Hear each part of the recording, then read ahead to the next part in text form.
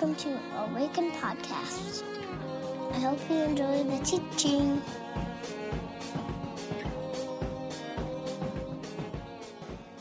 You guys ready for this? I've been doing a little stretching. I ran a marathon last week. Thank you.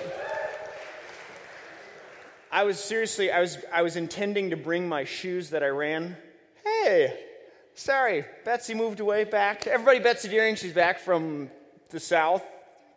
There we go. Yep, moved to the south. Okay, so I was going to bring my shoes that I ran the marathon with and hang them as, like a trophy case. One and done is my philosophy with marathons, everybody. One and done. That was amazing. BT Dubs. Team World Vision raised over $500,000 for clean water projects in Africa around the world. So these are all the Team World Vision runners that have gathered in different states and whatnot. And Minnesota, in fact, was the highest per person fundraising team of any Team World Vision team in the country. Yeah, how about that? Fantastic. Very cool. Very cool.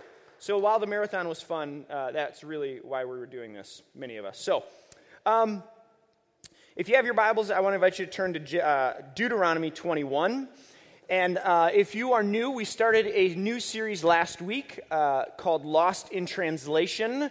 Many of you were here. Jenna, wow, bang up job on a really, really very thoughtful and I thought theological as well as pastoral approach to a text that for many of us has been a tough one to read through and understand.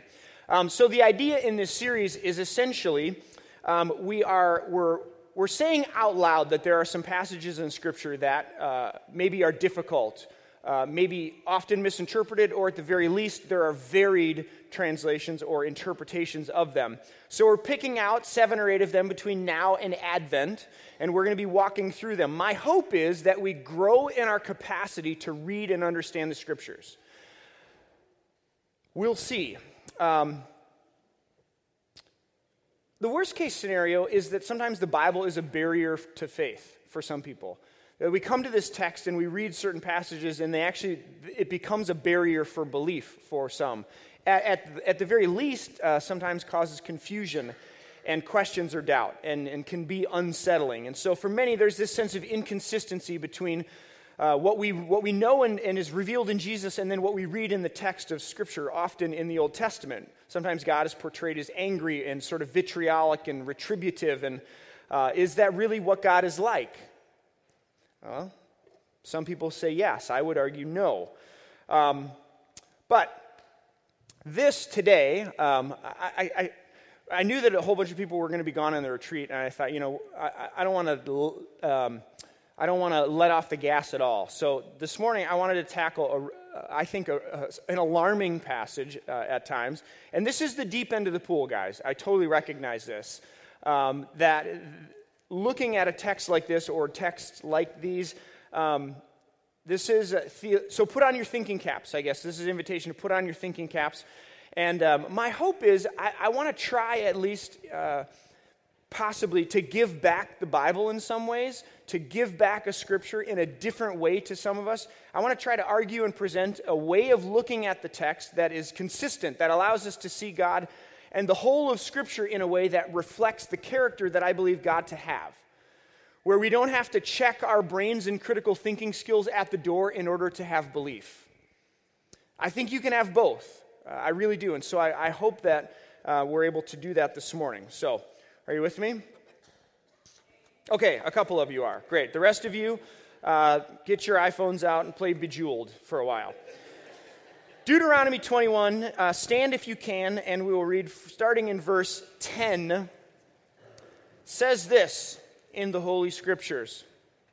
When you go to war against your enemies, and the Lord your God delivers them into your hands, and you take captives, if you notice among the captives a beautiful woman and are attracted to her, you may take her as your wife.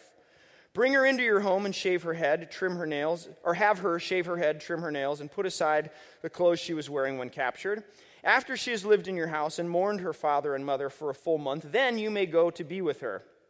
Or you may go to her and be her husband, and she shall be your wife. If you are not pleased with her, let her go wherever she wishes. You must not sell her or treat her as a slave, since you have dishonored her. The word of the Lord. Pray with me.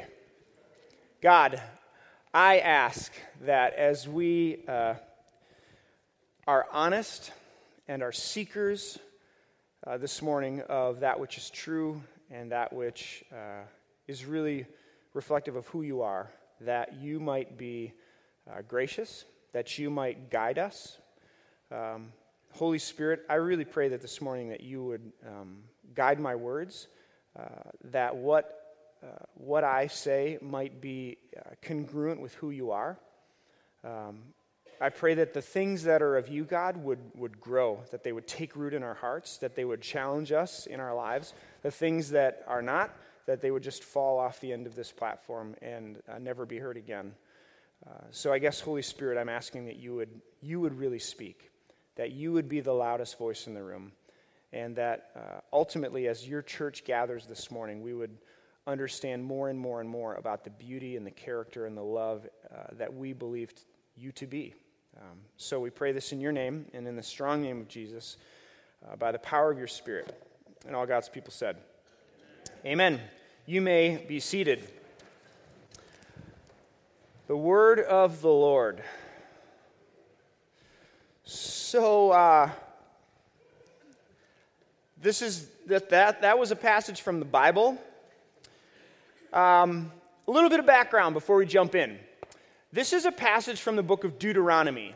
Deuteronomy in Greek means the second law, or this second law. And it's really like a second giving of the law of Moses, the Levitical law, which we find in the book of Leviticus, primarily in Torah. And then really it's kind of recapitulated in a number of ways. Not in its entirety, but a lot of it is given again in the book of Deuteronomy.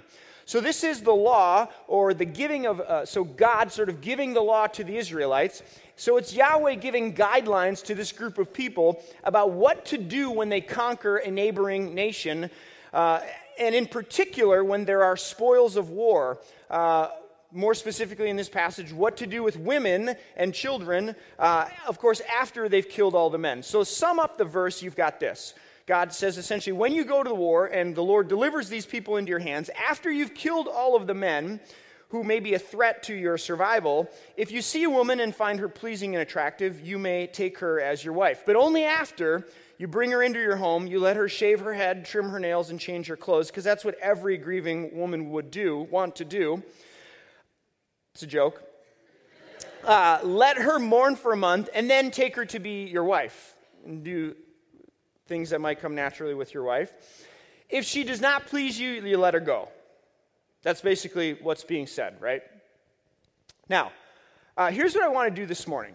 I want to try to offer some thoughts on this passage about the Bible, and I think we have to start with the Bible and the nature of this book. So I want to start there and try to frame what we've read, and then I want to offer some thoughts about you and I, and then I want to try, at least attempt to kind of turn on the lights and argue, I want to argue that this passage is actually a testimony to the love of God for every human, and in specific, the dignity and honor of women.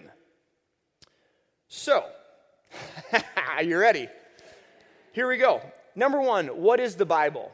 I remember as a kid going to youth group and going to conferences and things like this, and not a particular or specific moment, but just this overall sense of people who would stand up at these conferences or camps or whatever, and they'd say, like, this is the Bible, this is your guidebook, this answers all your questions that you might have about life, and all you need to do is follow its direction. Does anybody ever heard this before? I think that's a terrible idea. I think that is just really, really bad advice. Terrible advice. I think this is something that is of great value and of great import. It is a divine word inspired, yes and yes and yes. But to say that this answers all the questions you have, and it's like our guidebook, sort of our instruction manual, if you've ever heard that before. Gang, all you need to do is read for a little while before you see the holes in that theory, okay? I don't think that's the question. I don't think that's the nature of this book. But then what is the nature of this book? And I think if you read a passage like this one, you have to start there. So So, what is this book? What do we know about this book? This is an all-play question. I don't do this every week, but sometimes. I'm curious, what do you know about the Bible, or what have you heard about the Bible, like the nature of this book? Just shout out the things that you know or have heard. The Bible is divinely inspired. What else? Many genres. Story of God's people. The Word of God. Yes. What else? Yeah. Revelation about Jesus. It's true. Yeah, truth. Absolutely. Lots of different things have been said and can be said about the Bible. I want to try to unpack this a little bit. So if you'll bear with me, a little bit of history. Have you ever heard the words infallibility or inerrant? Yeah, some of you have heard these before. So in the late 1970s, there was a document. It was called the Chicago Statement on Biblical Inerrancy, where it was stated that the Bible is without error or fault in its teaching, in all of its teaching. So this is inerrant, right? Infallible is essentially what the Bible says regarding matters of faith and Christian practice is wholly useful and true. Okay, so one author says, the Bible is inerrant if and only if it makes no false or misleading statements on any topic. And the Bible is infallible if and only if it makes no false or misleading statements on any matter of faith or practice. Now, why should you care about this? In the 20th century, Christianity, and particularly, stick with me here, this won't take long, I don't think.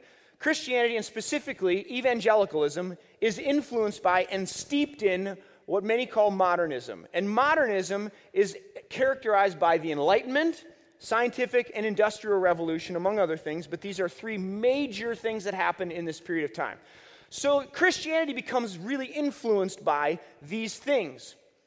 And as you can see with these two terms, infallible and inerrant, the Bible people begin to try to answer questions of science, math, and reason, because these are sort of the currencies of the day. So the Bible then, which is the Word of God, becomes, in this kind of context, it becomes this sort of inflexible, static, unchangeable, scientific text with hard edges and sort of definitive declarations. To challenge the Bible is to challenge God. If the Bible says it, I believe it, that's enough. Comes from this way of thinking. Now, the problem that I would submit with this view of the Bible, while the Bible being true and accurate are important discussions, the problem is we freeze the text. And the text becomes the be-all, end-all, for all times. Rather than what I want to argue that it is, which is a snapshot, no less a divine word, but a snapshot on a continuum of human experience.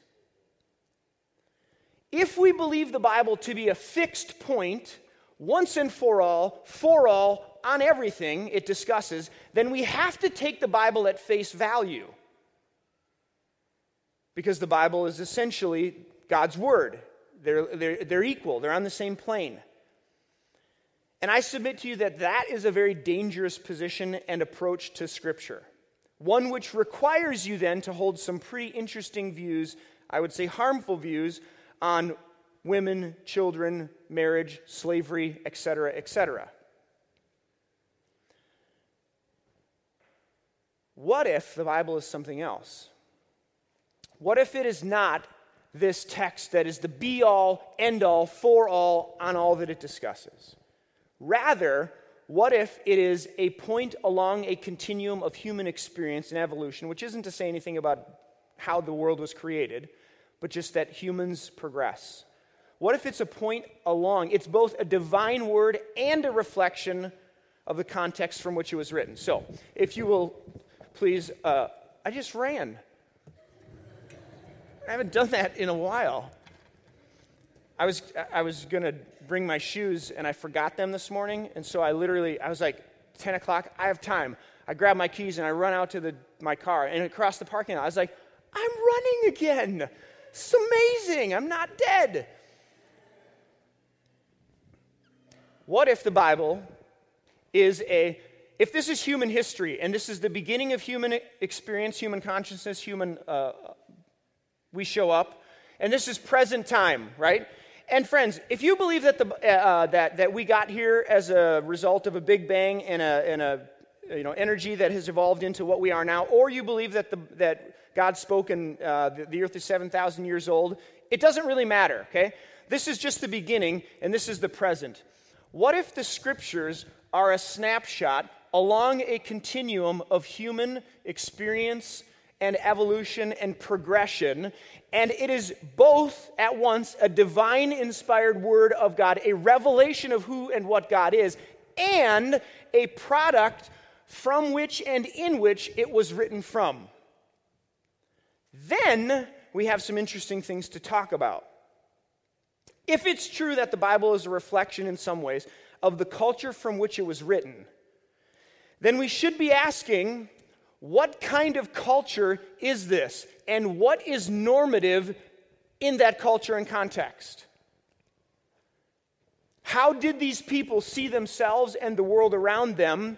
How did they understand things to work? What's the dominant lens or narrative that these people would have lived by and understood? I think one of the ways that we could articulate that, what's the dominant lens or narrative from this context and culture, is one you could call tribal. So if our context and culture now is sort of global or nation state, like this is one of the ways that we understand the world, you could argue that the Bible was written in a context and time that was absolutely and utterly tribal. So then we start asking some questions about, well, what does that mean? What's normal in a tribal context and culture? Okay? A couple of things. One, the protection and preservation at all costs of the tribe was essentially to protect your own livelihood and your family. So you protected your tribe and your people at all costs because that meant you stayed alive. You would, the marriage of your tribal identity and your spiritual identity. So to be from this tribe means to be that you worship this God. So then, if your neighboring tribe decides to wage war on you, it's essentially your God against their God, right? Think 1 Kings 18. You remember the story about Elijah and the prophets of who? Baal, right? That's a neighboring God. So you have Yahweh versus Baal or Baal, depending on how you pronounce it. So you would marry essentially your tribal identity and your spiritual identity.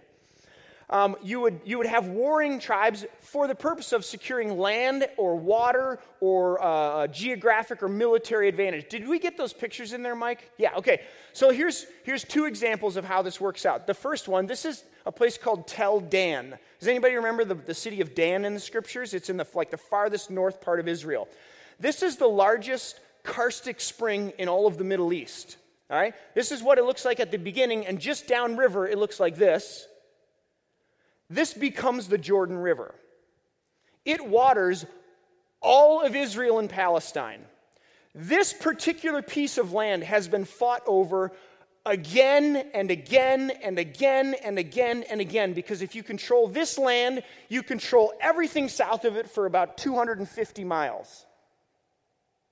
So tribes would war over this land, because if you controlled it, you lived, right? Go to the next one, if you would.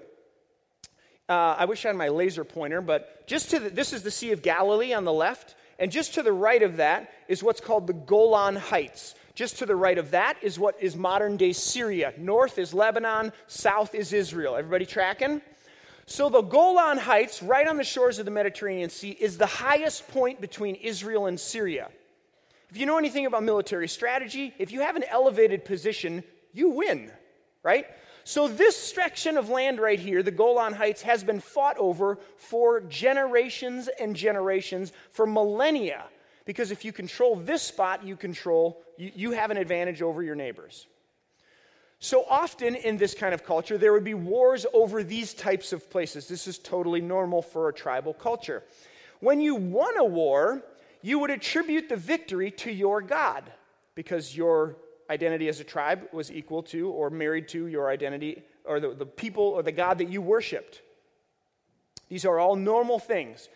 When you won a war, when you conquered a neighboring tribe, you would kill all of the men and possibly the boys. Why? So they were a threat to you, right? If you killed the potential to procreate, then you've eliminated the threat for people usurping your new authority or your position in the world. This is truly Game of Thrones, right? If you've seen the show. Why do I say all of this? When we read a passage like Deuteronomy chapter 21, and we don't have any of this in view, we're missing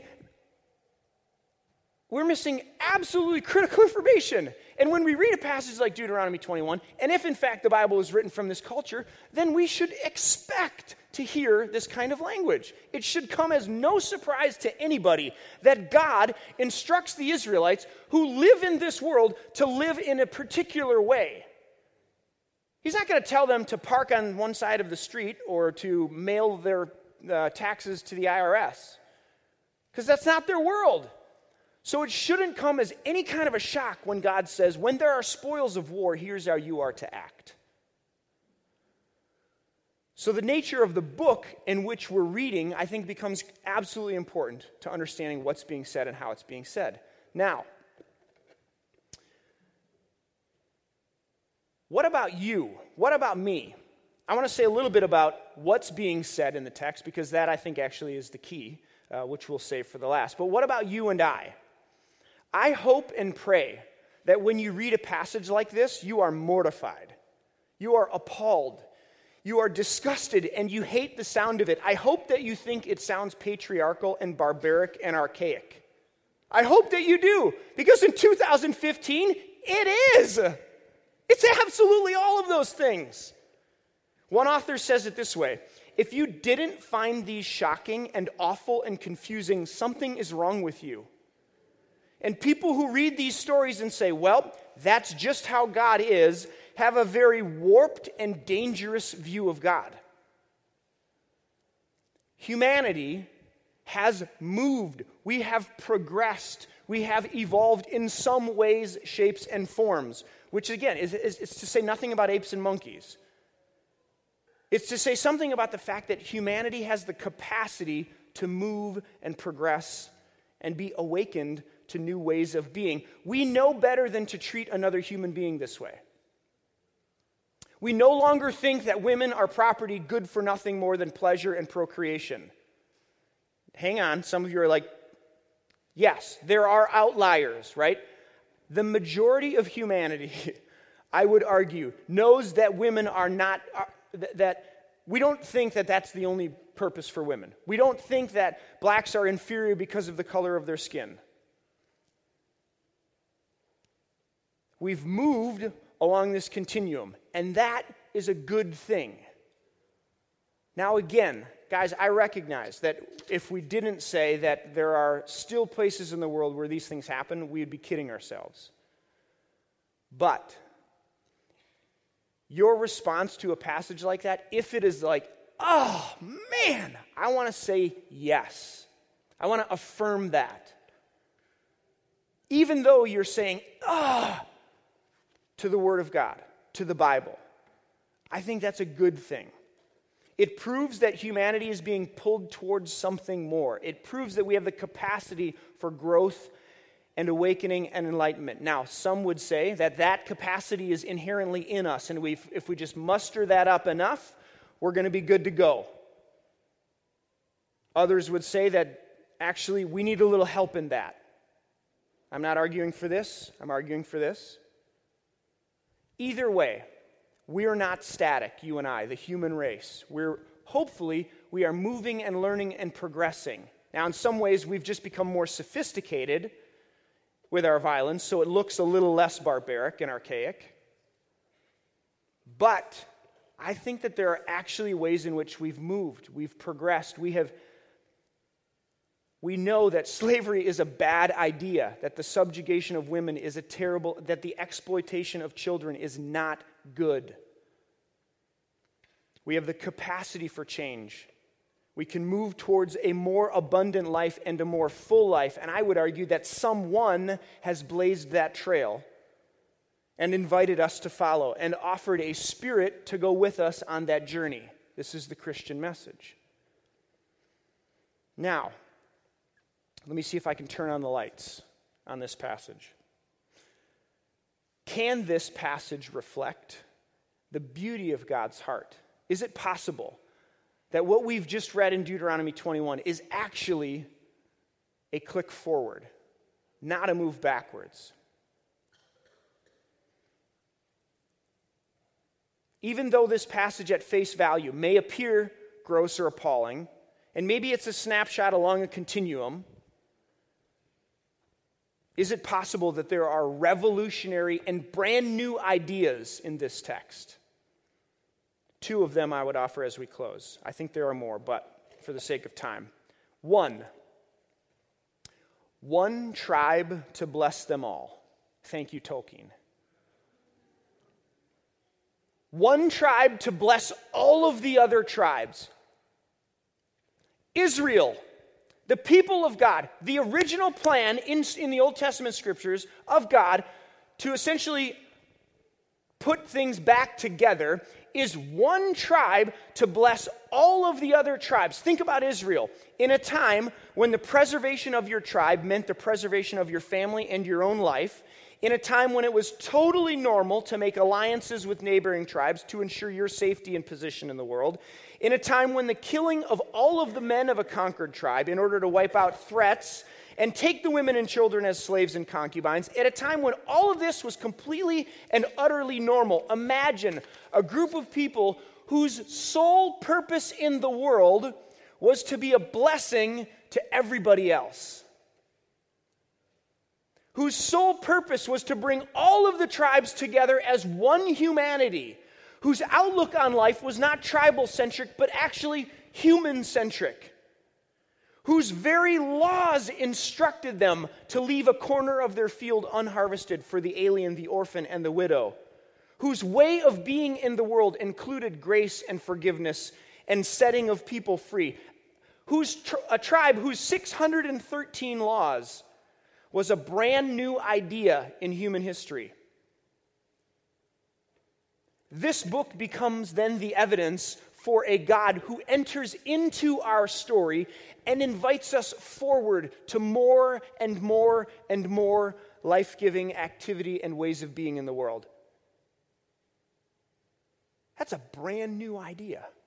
One tribe to bless all the other tribes, one group of people to model what it looks like to be human in the world, to make one large human family, instead of one that's broken up by factions and divisions and race and any number of other ways. That's revolutionary. And then specifically in our passage that we read this morning, what if this tribe, while you live in the world that you live in and may participate in the way in which things are to a degree, wars and responding to threats, women are to be treated with honor and dignity. So when all of the men whose provision was needed by the women are gone, don't leave them out in the cold. Don't abandon them. In fact, take them in all the way into your family and give them a chance, and do it in an honorable way. Let them mourn the loss of their husbands and their fathers. Let them change their garments from being the garments of conquered slaves to those of mourning wives and mothers and daughters. Give them the time that they need and that maybe their culture requires, and then marry them. Take them all the way into your family so that if they want a place, they have one. And if they don't, let them go. If they've made friends with other neighboring tribes, let them go. Because you have taken something from them and caused them great grief. I know it's hard for us to imagine that that's what Deuteronomy 21 says, but I want to offer the possibility that we're getting closer. This was a radical and revolutionary idea when this text was written. That you would honor a woman in such a way that she was no longer seen as property and good and good for whatever you wanted until you didn't want it anymore. But rather, you treated her like a person, like a human being, and you allowed her to grieve what you've taken.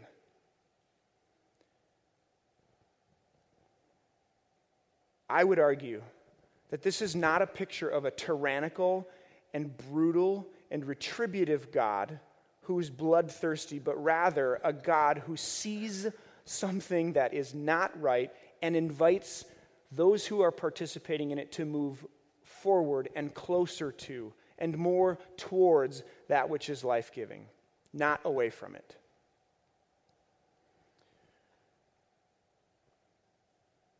It's not all the way there, right?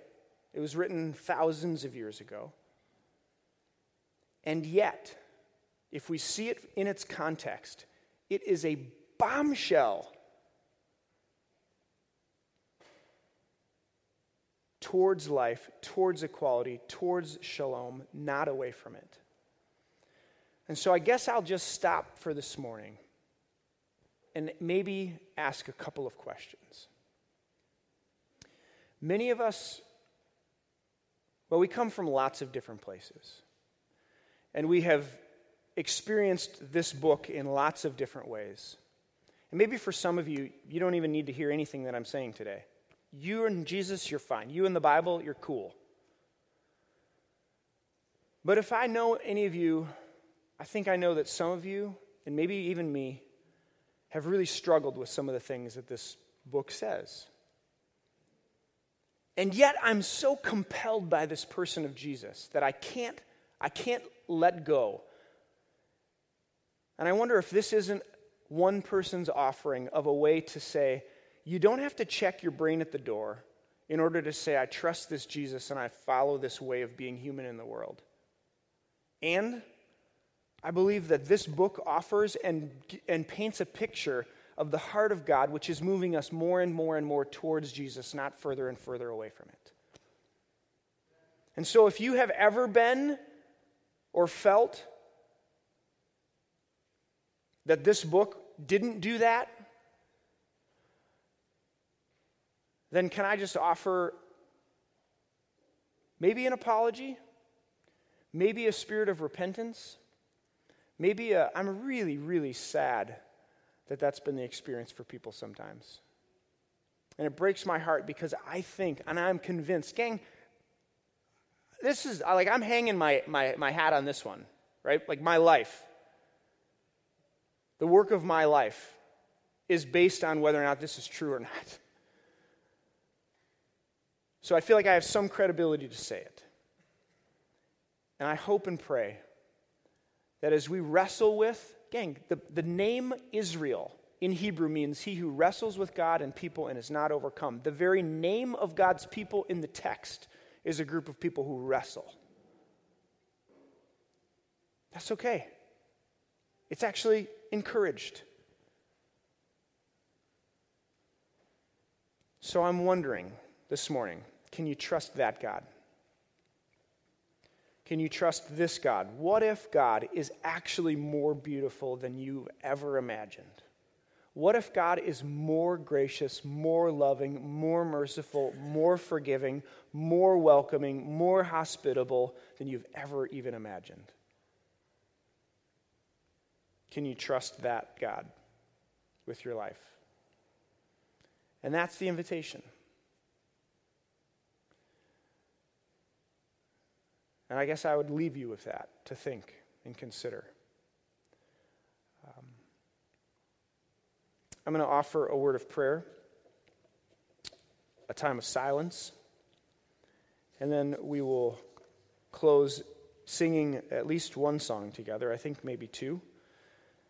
And you're invited to participate to the degree that you can and want to. If you want to just listen and hear, if you want to sing it out, either way. But I want to invite you to a time of silence to consider. So, if you would, God, as we gather this morning, as we together wrestle with this text, we do so not with hubris, not with arrogance, but with honesty. God, with humble hearts and with a desire to know who you are. God, with a desire to really see you for who you are. And I pray that as we take just a few moments of silence, that you might lead us. In your scripture, it says that your Spirit is the Spirit of truth. So God, we have no fear in trusting ourselves to that you might lead us to truth, that you might show us who you are, reveal to us, open our eyes. God, and if there's a way in which we have seen you that is less than true, would you show us and invite us to that which is more true, more who you are? Would you give us the courage to take whatever step it is that you're inviting us to take this morning? And maybe it's from 100 miles away, but just one step closer. Would you give us the courage to do that?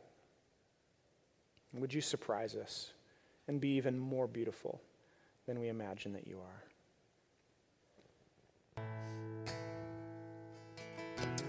Friends, I want to invite you to stand. And as we close, I'll just maybe leave with this thought, or I'd leave you with this thought.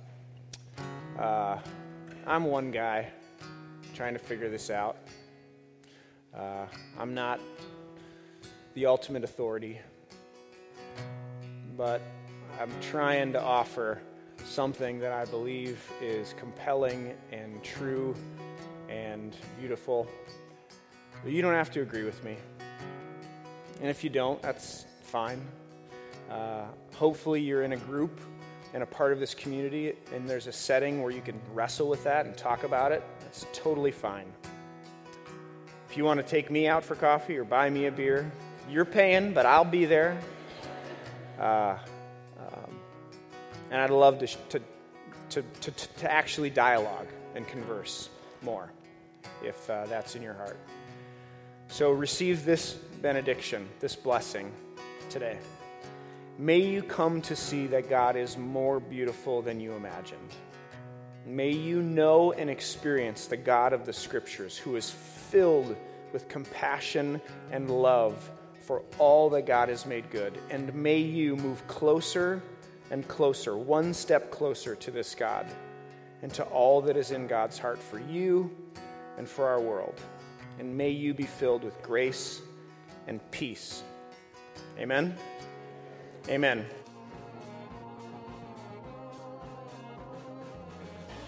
Find us online at www.awakencommunity.com or on Facebook at www.facebook.com/awakencommunity or on Twitter at Awaken Community. See you next time.